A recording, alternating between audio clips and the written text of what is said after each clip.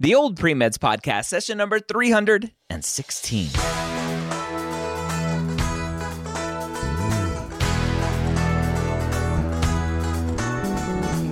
You're a non-traditional student entering the medical field on your terms. You may have had some hiccups along the way, but now you're ready to change course and go back and serve others as a physician. This podcast is here to help answer your questions and help educate you on your non-traditional journey to becoming a physician. Welcome to the Old Pre-Meds Podcast. My name is Dr. Ryan Gray, your host here every week, where I take your non-traditional pre-med questions and answer them here on the podcast. If you have a question you want answered, go to premedhangout.com. Yes, no longer the forums, premedhangout.com. Use the topic hashtag OPM question or non-traditional question or whatever you want. We'll find the question and we'll put it here to answer. We have a great question today from a student who's in a very standard, non-traditional dilemma and wants to know what to do. Before we jump in, though, I want to talk about the MCAT Minute brought to you by Blueprint MCAT.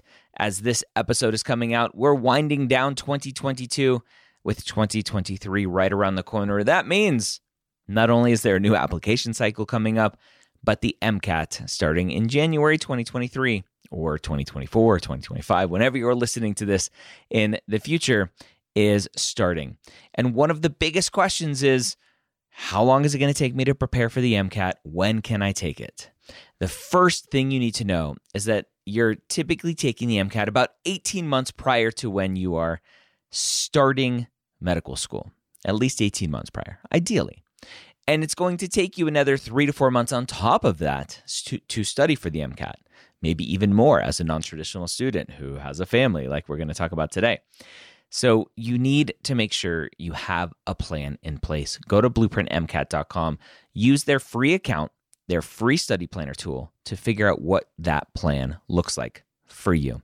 Again, that's blueprintmcat.com. All right, our question today says, given that I have a husband, 6 medically complex kids, and a job, how many total credits do you recommend for a do-it-yourself postbac in my situation?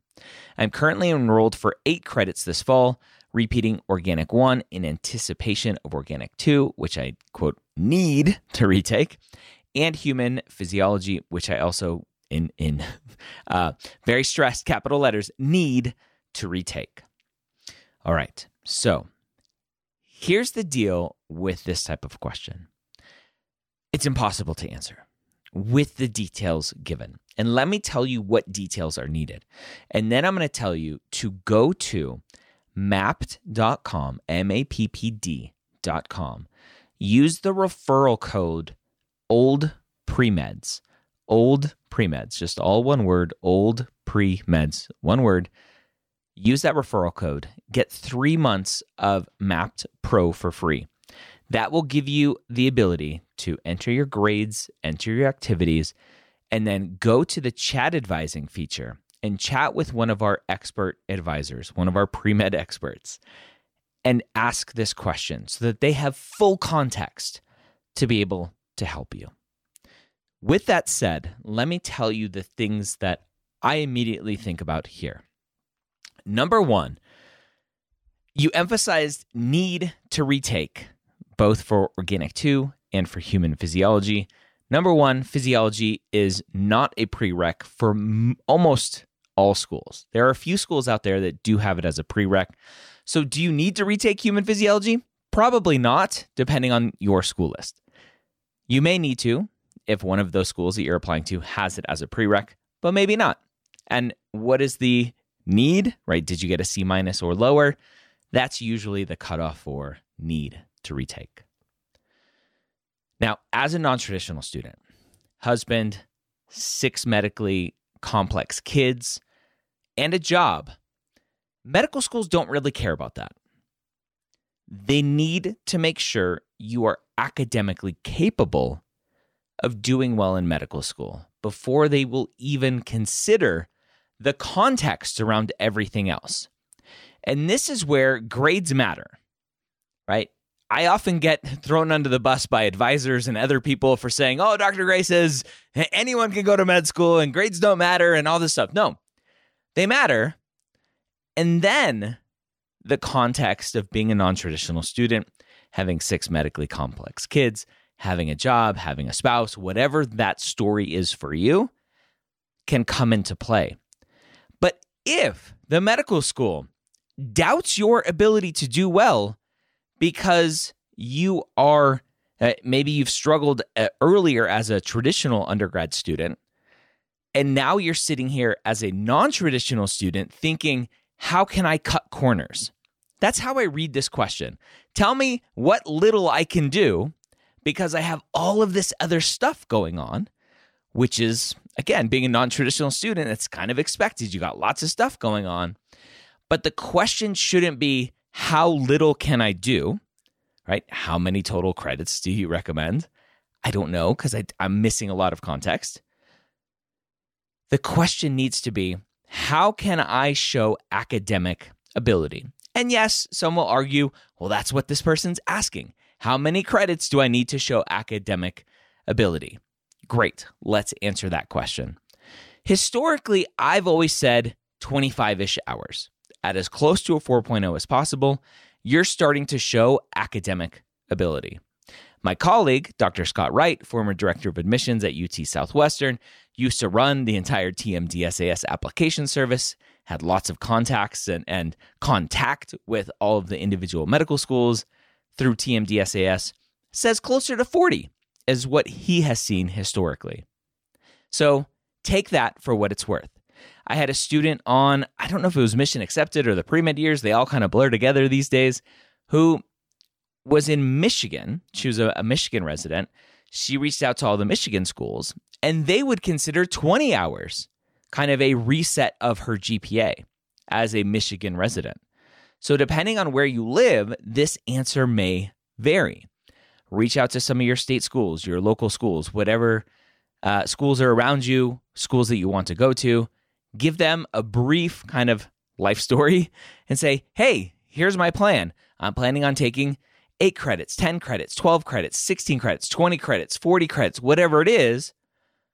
Assuming I get as close to a 4.0 as possible, will this, quote unquote, reset my GPA for you? Remember, I think there's a lot of misunderstanding around this. If you watch any of my application renovation videos, premed.tv or applicationrenovation.com, whatever URL you want to go to, it gets you to the same place. The PDF that I review in those YouTube videos is just the PDF that gets printed from the application service. That is not what medical schools receive. Medical schools receive every single piece of data. They can slice and dice and chop and sort however they want. It is important to remember that schools, the admissions committees at these schools, can do whatever they want. So yes, if you have 20 hours of a postbac like this student in Michigan was able to show, the schools can say, great, we're going to completely ignore your undergraduate GPA, and we're just going to focus on your postbac GPA.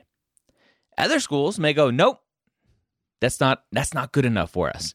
We used to talk about the 32-hour rule. If you go Google 32-hour rule, old pre-meds podcast, that was a long time ago. There were several schools, and there probably still are schools that publicly had a 32-hour rule that said, hey, we'll kind of reset your GPA with 32 hours of postbac work.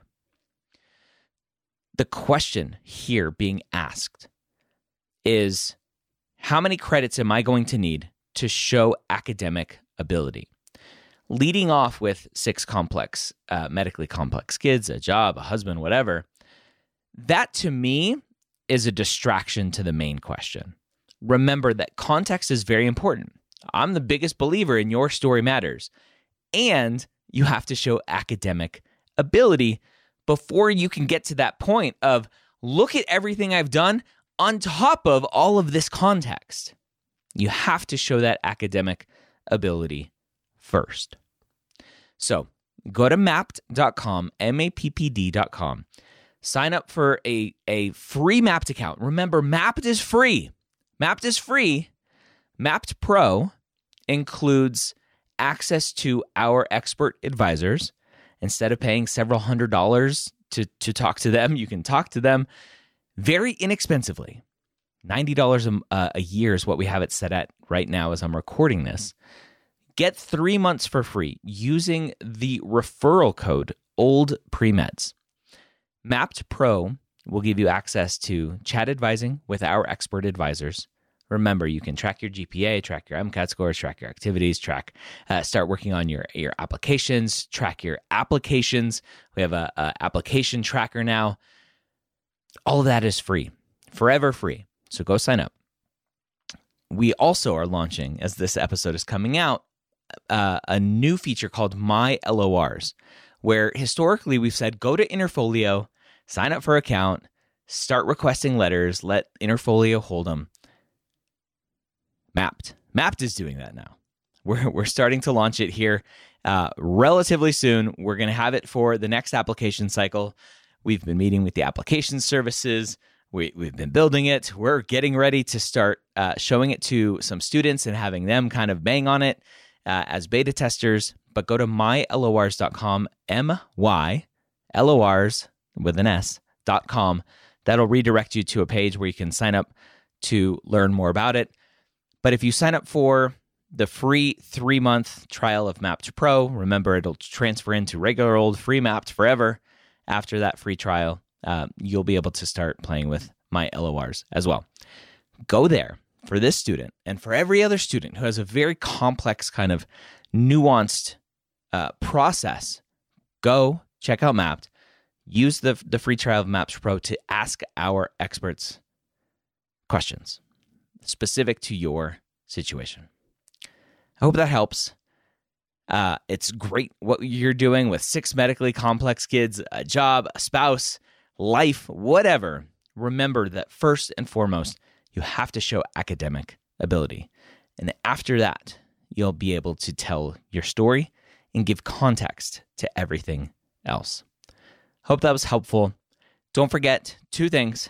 Check out Mappd, MAPPD. Use the referral code OLDPREMEDS for a 3-month trial of Mappd Pro. And check out Blueprint MCAT, our sponsor here on the Old Premeds podcast, for their amazing study planner tool. So you can figure out what you're going to have to do to plan that schedule. As a non-traditional student, it's even more important because you have so many other responsibilities. Hope you have a great week. It's good to be back. We'll see you next time here on the Old Premeds podcast.